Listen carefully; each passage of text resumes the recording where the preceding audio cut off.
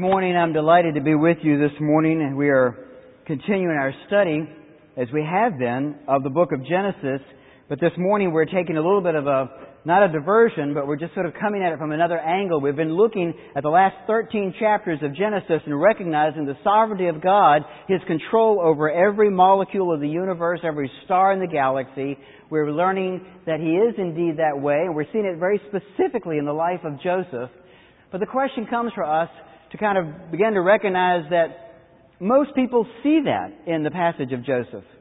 Most people who have read it or heard it at some point, they can see there's some control. God's in control of a few things.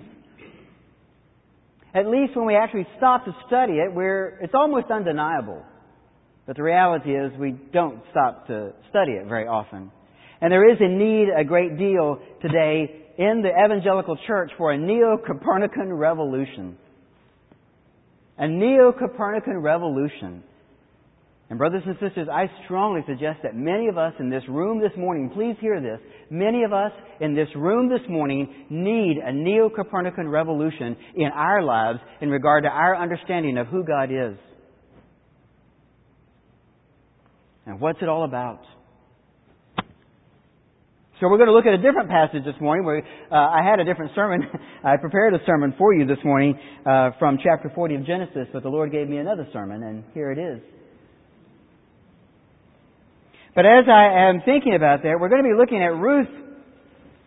So you may want to find that. It's right after the book of Judges. We're going to be looking at the book of Ruth this morning because it's so compatible with what we've been looking at in the book of Genesis. And I want you to see that this is from beginning to end in all of Scripture, that we would come to understand more of God's sovereignty in every area of our lives, because it is not merely a medicine for us. It's not merely an antidote when there are difficult times in our lives. Although the sovereignty of God is of great comfort when there are difficult times in our lives. But understanding the sovereignty of God and the glory of God in all things changes everything. On the back of your bulletin this morning, I put the sonnet of William Shakespeare that you all learned in high school. I often use the phrase, "you remember," and Bob sometimes says, "Oh, I don't remember." But he remembers this. Everyone remembers memorizing Sonnet 116 when you were in high school. It is perhaps the most definitive statement of love outside the Bible ever. Let me not to the marriage of true minds admit impediments. Love is not love which alters when it alteration finds, or bends with a remover to remove. Oh no, it is an ever fixed mark that looks on tempest and is never shaken. It is a star to every wandering bark, whose worth's unknown, although his height be taken. Love's not time's fool, though rosy lips and cheeks within his bending sickle's compass come. Love alters not with his brief hours and weeks, but bears it out even to the edge of doom. If this be error and upon me proved, I never writ, nor no man ever loved. What is William Shakespeare saying there? He's saying this: if I'm wrong about this, I'm wrong about most everything. And that's why I say we need a Neo-Copernican revolution in regard to our understanding about who God is and what's going on in the creation and in redemption and in our lives. Here's how most of us view it. And here's the Copernican revolution. Most of us recognize, as we look around the world today, we see such flippancy and such irreverence and such foolishness going on in the so-called visible church today. In the Arminianism that's just rampant everywhere you turn your eyes. And we look and we say, well, that's not right. Because we recognize that's a man-centered religion. And we understand the Bible is not a man-centered religion. And so we think, okay, that's the change. To move from a man-centered religion to a God-centered religion. And most of us sitting here this morning are here because we believe that at River City, and because the Bible says it, and therefore River City is compatible with that, we believe that we're going to hear something to do with a God-centered religion here. God-centered Christianity. Christ-exalting, man-debasing. That's what we're expecting to hear in a Reformed church. But brothers and sisters, many of us have not yet experienced the Copernican revolution that's necessary, because here's the difference. We move from a man-centered religion, which is clearly erroneous, to a God-centered religion, which may be erroneous if your God-centered religion, listen, is God-centered as long as God is man-centered. But the Bible has a Neo-Copernican revolution for us because it moves us away from a God-centered religion that is man-centered. A God-centered religion that is man-centered means I'm happy with a God-centered religion as long as God's every thought is me, my family, my health, my business, my joy, my satisfaction. Yeah, I want a God like that. But the God of the Bible, brothers and sisters, surprisingly, is not like that. The God of the Bible is looking upon Himself. And what a Neo-Copernican revolution means simply this, we're going to look at it this morning in the preaching, is to move from the man-centered religion, which we recognize is so foolish, some of us do, to the God-centered religion, and then we wake up and say, no, a God-centered religion that's only God-centered as long as God is man-centered is not a biblical religion, to the understanding that we now delight to join in God in His God-centeredness. Will you stand to honor the reading of God's Word?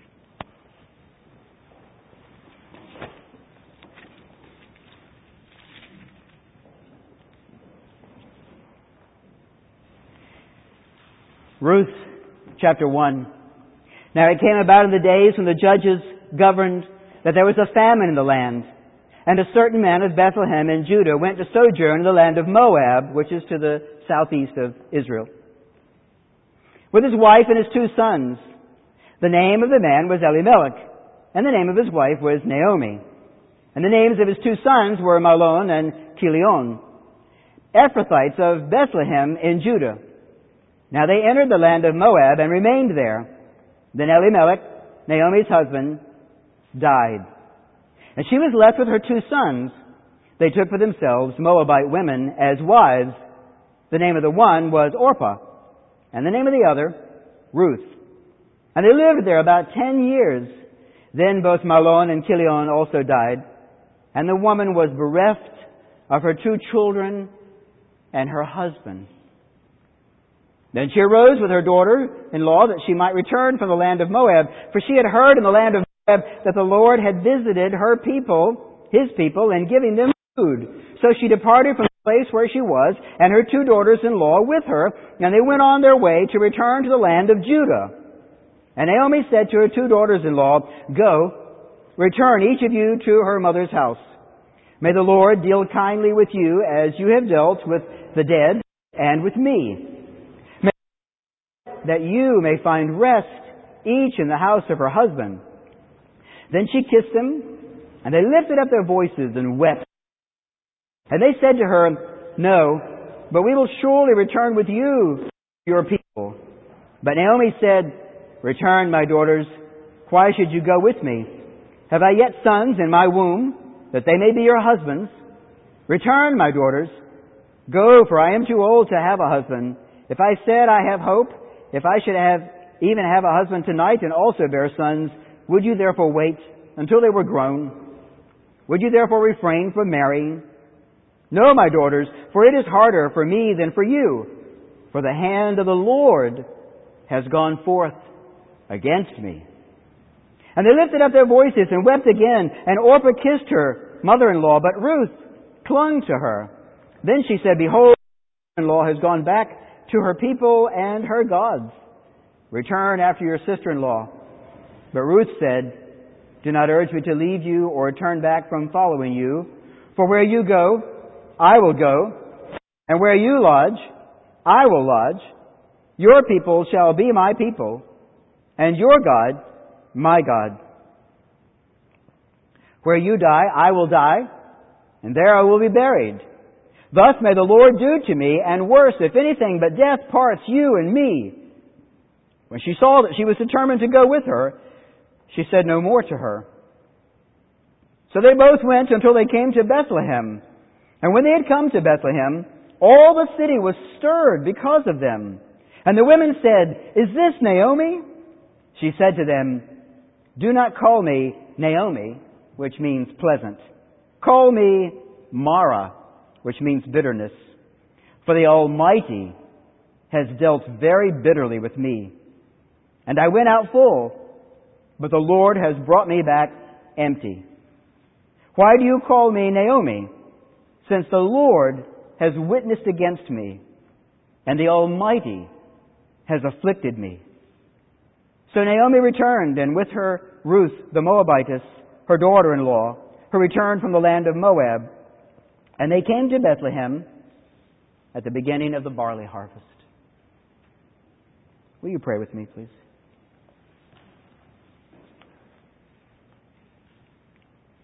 Our God and Father, we rejoice before you in this, your word, and pray that like Naomi, we might experience a Neo-Copernican revolution in our coming to understand you and the rightness and the privilege of joining with you in the pursuit of your glory. We pray this in Christ's name. Amen.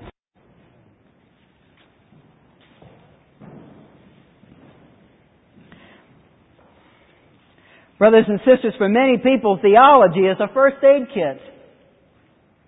It's a first aid kit that they pull out. They know where it is. We have a first aid kit downstairs in my study. It's in the windowsill. And if there's a problem, we can go get it. But it only has a few items in it. It only has a few items, and it's only for a very limited application. But brothers and sisters, theology is not a first aid kit. It's not something to run to when we're in difficulty, although it is of help when we're in difficulty. Theology is a diet. It is a way of life. It is an exercise regimen, and it is the medical school of spirituality. That we might learn more and more about our spiritual hearts and our spiritual souls and our very being. And that we might then be able to do far more than CPR upon ourselves and upon others in the challenges of this life. But not just in challenging circumstances. Brothers and sisters, to understand the sovereignty of God is going to change you in two things specifically. One, it will change you as challenging circumstances come your way. You will begin to see the very fingerprints, the very hand of God in every circumstance of your life. The second aspect, which may be far more important, is that you'll begin to recognize the trivial things that you so often give yourself to. You'll begin to recognize that you can easily, and I do mean easily, become entangled. Yesterday, Bill and I, when we were speaking to someone on the beach, we were doing the evangelism on the beach, and a man came up to us, an intelligent young man named Jay, and he approached us, which kind of surprised us, and started talking very openly with us. And he was not really argumentative, I wouldn't say that, but he was not open to the gospel. He was very philosophically oriented. He had studied a great deal, and was quoting a number of philosophers, and was quite surprised that we could recognize them and kind of stay in the conversation with him. We had a very good conversation with him. But after a while, it became apparent to me particularly, that it's possible, we've had a good conversation now, it's possible that this man is actually being used of the evil one merely to sap us of the limited amount of time we have on the beach here today.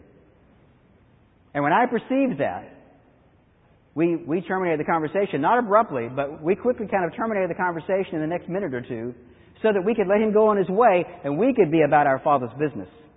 We had said what we needed to say. We were trying to plead with him and turn him toward Christ, but he wanted to just keep on and keep on. Now, there may have been another time, another occasion to keep with him. What I'm saying is this. What takes your time reflects a great deal on your understanding of what's important in life. And we recognize that while there are lots of people to be speaking to here today, and this may not be the best use of our time, but how about that in your own life? Not in evangelism, but in your own life regarding priorities. What takes your time? You'll be surprised to find how often it is trivial and silly. If you don't believe me, then look at somebody else. It's real easy to see it in somebody else. It's very difficult to see it in yourself. When I was 14 years old, I bought some tropical fish that were $15 a piece. Now, I was 15 years old a long time ago. And $15 was a ton of money. I had two older brothers who couldn't stop talking about that. You paid $30 for 2 fish? And it was not until they expressed that to me over the course of a week that I began to realize, wow, I might have a problem here. They were so unable to grasp the value of that. And it really opened my eyes that very often we need somebody else's perspective on things. Brothers and sisters, that's true with a lot of us in the things that grasp our attention and our time and our concerns. When we look at Ruth, I want you to notice something here in chapter 1. There's a couple of things here that you need to understand very quickly here. Verse 8, and Naomi said to her 2 daughters-in-law, "Go, return each of you to her mother's house. May the Lord deal kindly with you." The Lord there is all capital letters. It's the personal name of God. It's Yahweh. May the Lord deal kindly with you. This is Naomi recognizing that her husband has died, her sons have died, and she's turning to her daughters and saying, may the Lord do better for you, or do differently for you. Okay? And she's calling God by name. She wants things to go well for her 2 daughters. Things have gone very challengingly for her. But look what she says. Oh, to know the names of God. I've mentioned to you before that very often in seminary, one of the courses that you have to take is systematic theology, and one of the subsettings of systematic theology is God and man. And when you study God, it falls down into 2 portions, and the first portion is His names. Studying the names of God. And here, Ruth uses the Almighty. But what is the context? Do you hear what she's saying when she says it? Look in verse 20. When she returns to Bethlehem, they call her pleasant. And she says, "Oh, no, pleasant is not appropriate for me. Call me bitterness. For the Almighty has dealt very bitterly with me." Look at verse 21.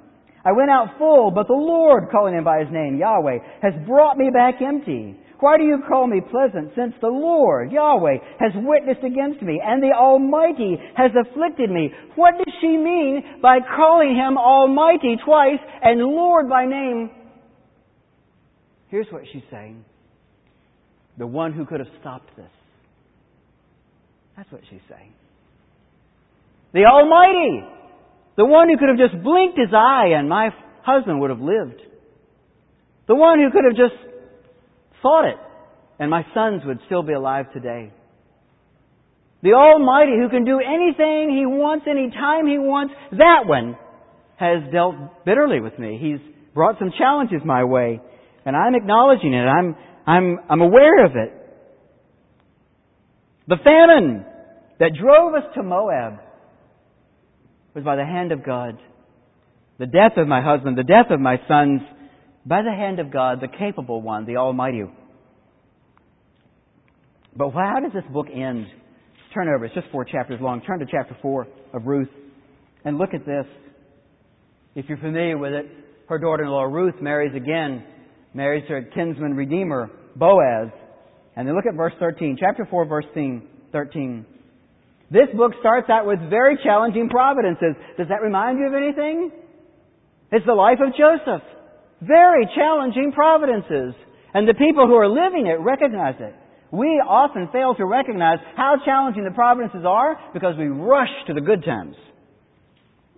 But for the 13 years that Joseph's in those challenging providences, you can believe they were very challenging. And for all the years that Naomi is living through this, but now Naomi recognizes that things are changing. Look at this in verse 13. "So Boaz took Ruth," chapter 4, verse 13. "Boaz took Ruth, and she became his wife, and he went into her, and the Lord enabled her to conceive, and she gave birth to a son."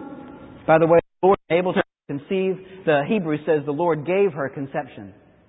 Calls him by name. The Lord gave her conception. God is sovereign over the challenging circumstances of taking her husband, giving the famine, taking her sons-in-law, her son. The Lord did that, and now the Lord gave her conception. She gave birth to a son. Verse 14, "Then the women said to Naomi, 'Blessed is the Lord, who has not left you without a redeemer today.'" Who did they speak to? Who's the one that's pregnant? Ruth is pregnant. But they're seeing this in the big picture. The women of Israel are seeing this in the big picture. They remember the forlorn face of Naomi when she came back from Moab, and they greeted her and called her by name, and she said, "Don't even call me by that name." And so instead of addressing Ruth, they have turned their attention to Naomi. Listen again. Blessed is the Lord, who has not left you without a Redeemer today, and may His name become famous in Israel, the name of your grandson. May He also be to you a restorer of life, and a sustainer of your old age. For your daughter-in-law, who loves you, and is better to you than 7 sons, has given birth to him. Then Naomi took the child, and laid him in her lap, and became his nurse. The neighbor women gave him a name, saying, "Oh, a son has been born to Naomi." So they named him Obed. What does that mean? A son has been given to Naomi. Naomi's the grandmother. They put the baby in her lap and named the baby, and the name of the baby is servant. What does that mean? This baby is assisting Naomi to embrace the sovereignty of God. This baby is assisting Naomi to recognize the God who took her husband away, who took her sons away, and now here she has this, and they're beginning to recognize there's bigger things going on here. And then, of course, how does this end? You know the rest of the story. Obed became the father of Jesse, and Jesse the father of David, and David the father of the Lord Christ.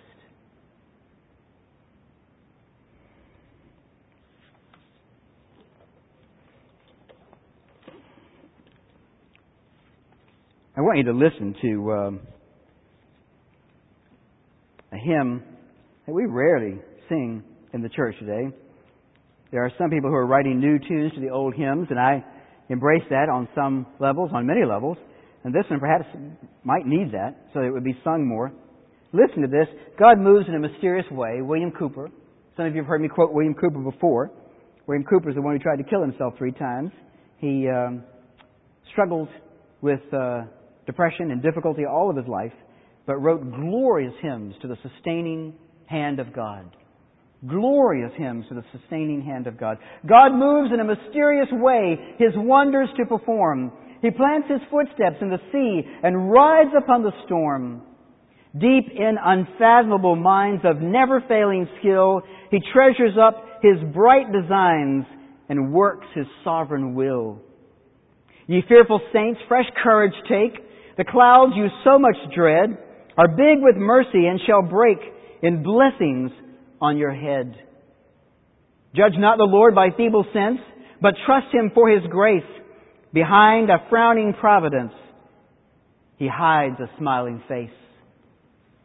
Brothers and sisters, there are many people today in the evangelical church who believe that, in fact, the Christian life is a primrose path. They believe that it's follow the yellow brick road. And they mean by that the golden path, because they know that the streets of heaven are paved with gold. But I do remind you, it's the streets of heaven, not the streets of earth. It is not the pilgrim's path that is paved with gold in that sense of a primrose path. The pilgrim's path, brothers and sisters, is the cross, the valley of vision, the river of death, and the glory of the Almighty. The cross, the valley of vision, the river of death, and the glory of the Almighty. And God is so good that there will be many, listen, there will be many arbors of sweetness along the way. There will be many arbors of sweetness. Yesterday when we were out there, virtually the whole church was there yesterday on the beach. And while I was out there, every time if we had any kind of a break for even a moment down on the water where I was, we would turn and look up at the tent, and we would just rejoice at what was going on at the tent, that so many people were up there talking, as they were getting water, talking about the Lord and the things of the gospel. And just the whole day, I just recognized what a pleasant way to spend the day. God granted us beautiful weather, delightful fellowship, just a sweetness of spirit all day long. Brothers and sisters, there was not a sense of martyrdom and duty and, oh, I have to go do this. It was a delight to be there from beginning to end. God grants us many arbors of sweetness along the way. I say what we need is a Copernican, a Neo-Copernican revolution. Copernicus died in 1543, and you may not associate his name with this. Of course, what he's famous for is the heliocentric theory of cosmology. He recognized that the sun is the center of the solar system. Now, he wrote that work in 1543 and then died. And so he was not persecuted by the church. Galileo is the one who picked that up and during Luther's time was severely persecuted by his embracing of the Copernican idea. But Copernicus is not the one who came up with it. A fellow named Aristarchus, 230 years after the time of Christ, a Greek philosopher, astronomer, came up with it. Aristarchus observed the heavens and figured out that we're going around the sun, not the other way around.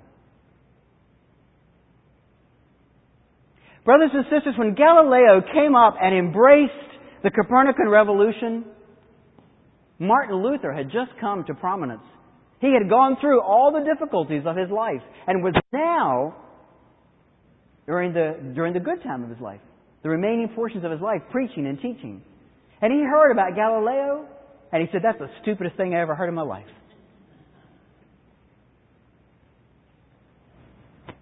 Brothers and sisters, you can be wrong, seriously wrong, for a long time. A lot of people can be wrong. And in our day today, we must recognize that the vast majority of people are dead wrong about why God created all things, the end for which God created all things, as Jonathan Edwards would say it. The whole world is wrong about it. The visible church is wrong about it. Much of the evangelical church is wrong about it. And therefore we need a revolution, because it is not a man-centered religion. It is not a God-centered religion as long as God is centered on man. It is indeed a God-centered religion that calls us and grants us the high, holy privilege of joining with Him in the pursuit of His glory. And Naomi comes to understand that slowly. But brothers and sisters, progress. And the question for us this morning is, are we making progress? Are you studying this? Are you embracing this? Or are you running from this? You know, I've heard evangelical Christians say this. I really heard this. Maybe you have. It's one of those things I cringe at. There are 2 or 3 things I cringe at when people say any joke about hell. I cringe at anybody joking about the devil or hell. And if I have an opportunity, I just stop them in the middle of it. It's so inappropriate. But I cringe when I hear people say sometimes, "Oh, I don't pray for patience." Oh, don't pray for patience, because the Lord will give it to you through challenging circumstances. What is God's design for you? His design is that you would reflect His image, that the very image of His Son would be restored in you. And His Son is all about God-honoring patience. And so therefore, if your desire is the glory of God in you, then you delight in praying for patience. You delight in praying for whatever it is that you recognize you need, whatever it is that you recognize is inconsistent with the stamp and image of Christ upon your soul. Listen to these words of Sarah Edwards. What a remarkable thing. Sarah Edwards, of course, the wife and widow of Jonathan Edwards. This is Jonathan Edwards, A Life by George Morrison. If you've not read it, I strongly commend it to you. You need to read great works of the great saints. And this is one of the best. It truly is one of the best biographies I've ever read. George Marsden, I'm saying this to you because if you know George Marsden, it might surprise you. He was, of course, professor of theology at Duke University and went from Duke to Notre Dame. And so you're thinking, well, why are you quoting him, Bob? It's a brilliant work. As he studied the life of Jonathan Edwards, he was very faithful. And that's a remarkable thing about liberal theologians. Many times, as they study historical theology, many times they're quite faithful to what actually was occurring. And so I commend it to you. It's very well written. In the course of this, of course, he describes the death of Jonathan Edwards. You remember Jonathan Edwards died at 55 years of age. He died in 1758, just a month or 2 after having been installed as the president of Princeton University. And he thought, now my life is settling down. He said in one of his diaries that his life had been a life of turmoil, a life of difficulty. We tend to think of only when he was thrown out of his church in 1750 that was really difficult. But he perceived his whole life had been just turmoil and difficulty. But now, having been installed as president of Princeton, he and many others thought, well, this is the purpose for which you came into this world. This fits you, Jonathan Edwards. He died just about 6 weeks later. And this is what his wife said. His wife, who had paid attention through all those sermons.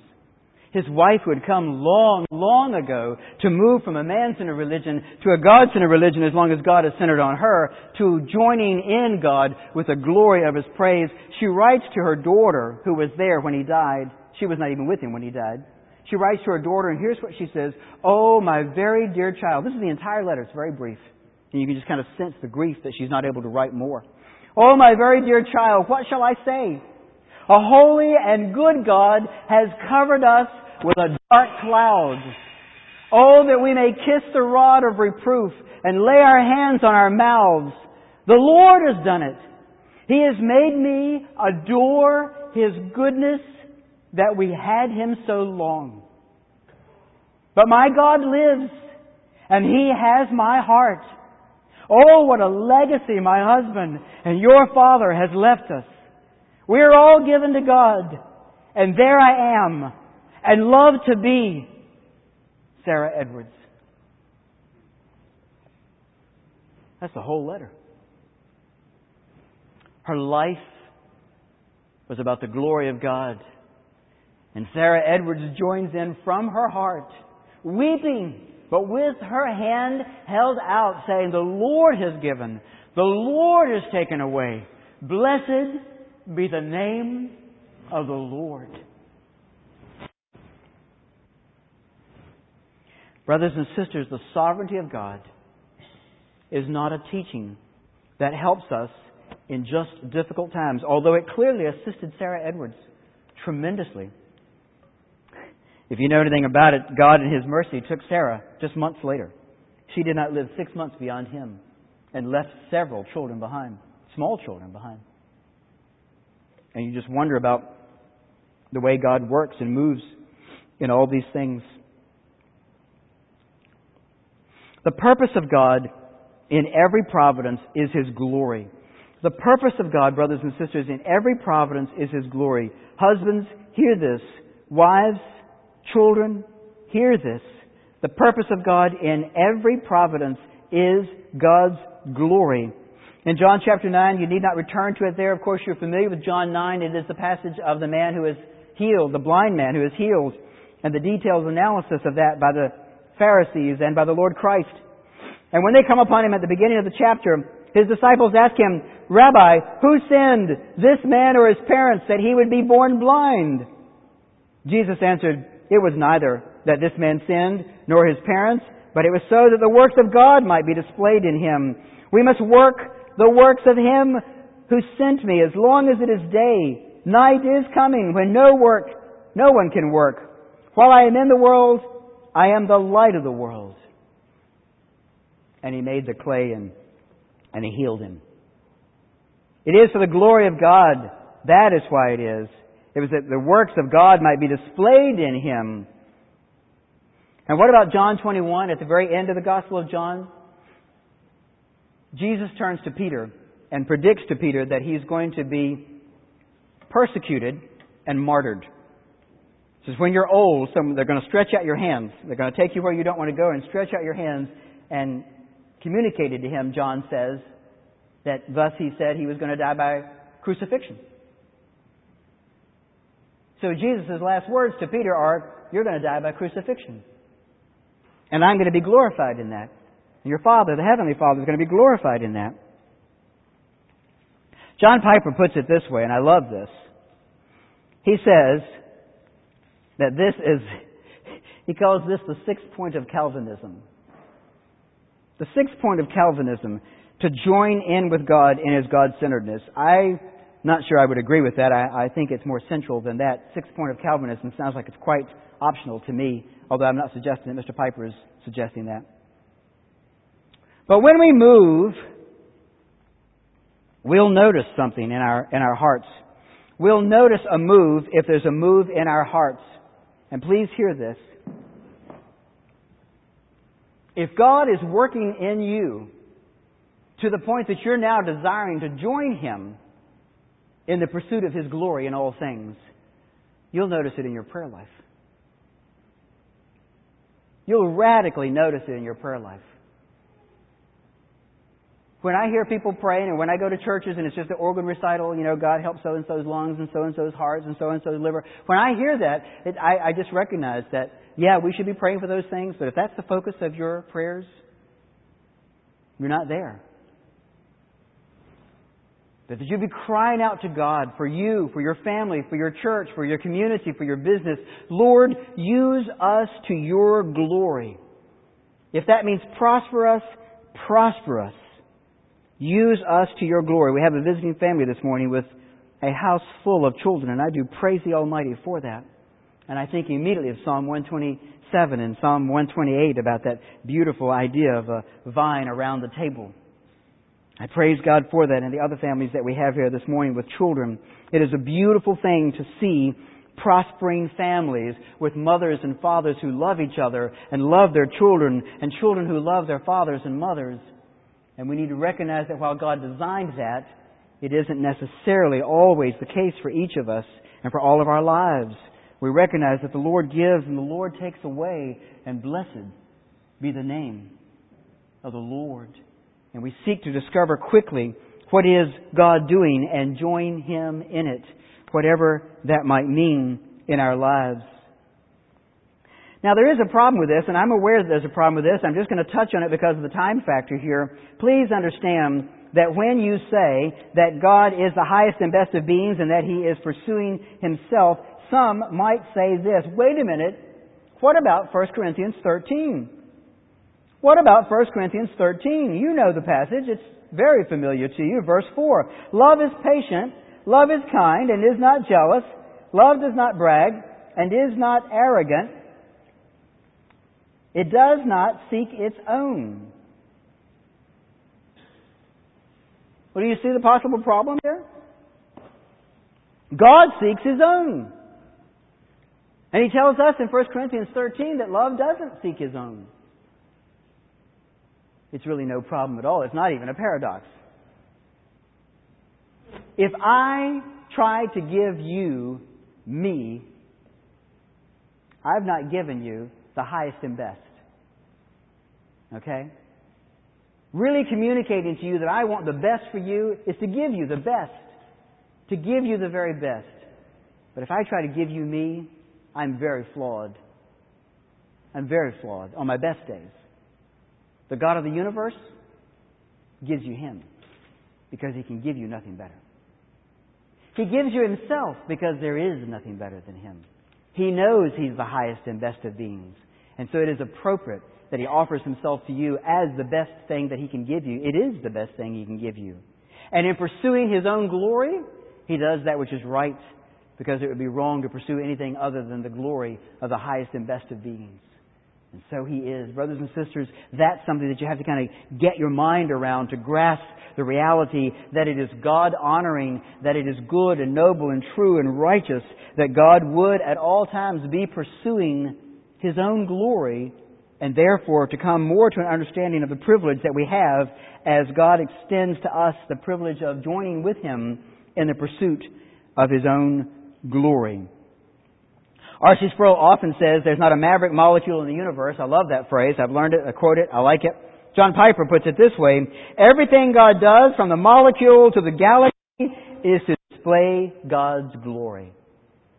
Everything God does, from the molecule to the galaxy, is to display God's glory. May we come to understand that more and more, brothers and sisters. Deuteronomy 6:23, you recognize Deuteronomy, this last series of sermons that Moses preaches to the people before he dies.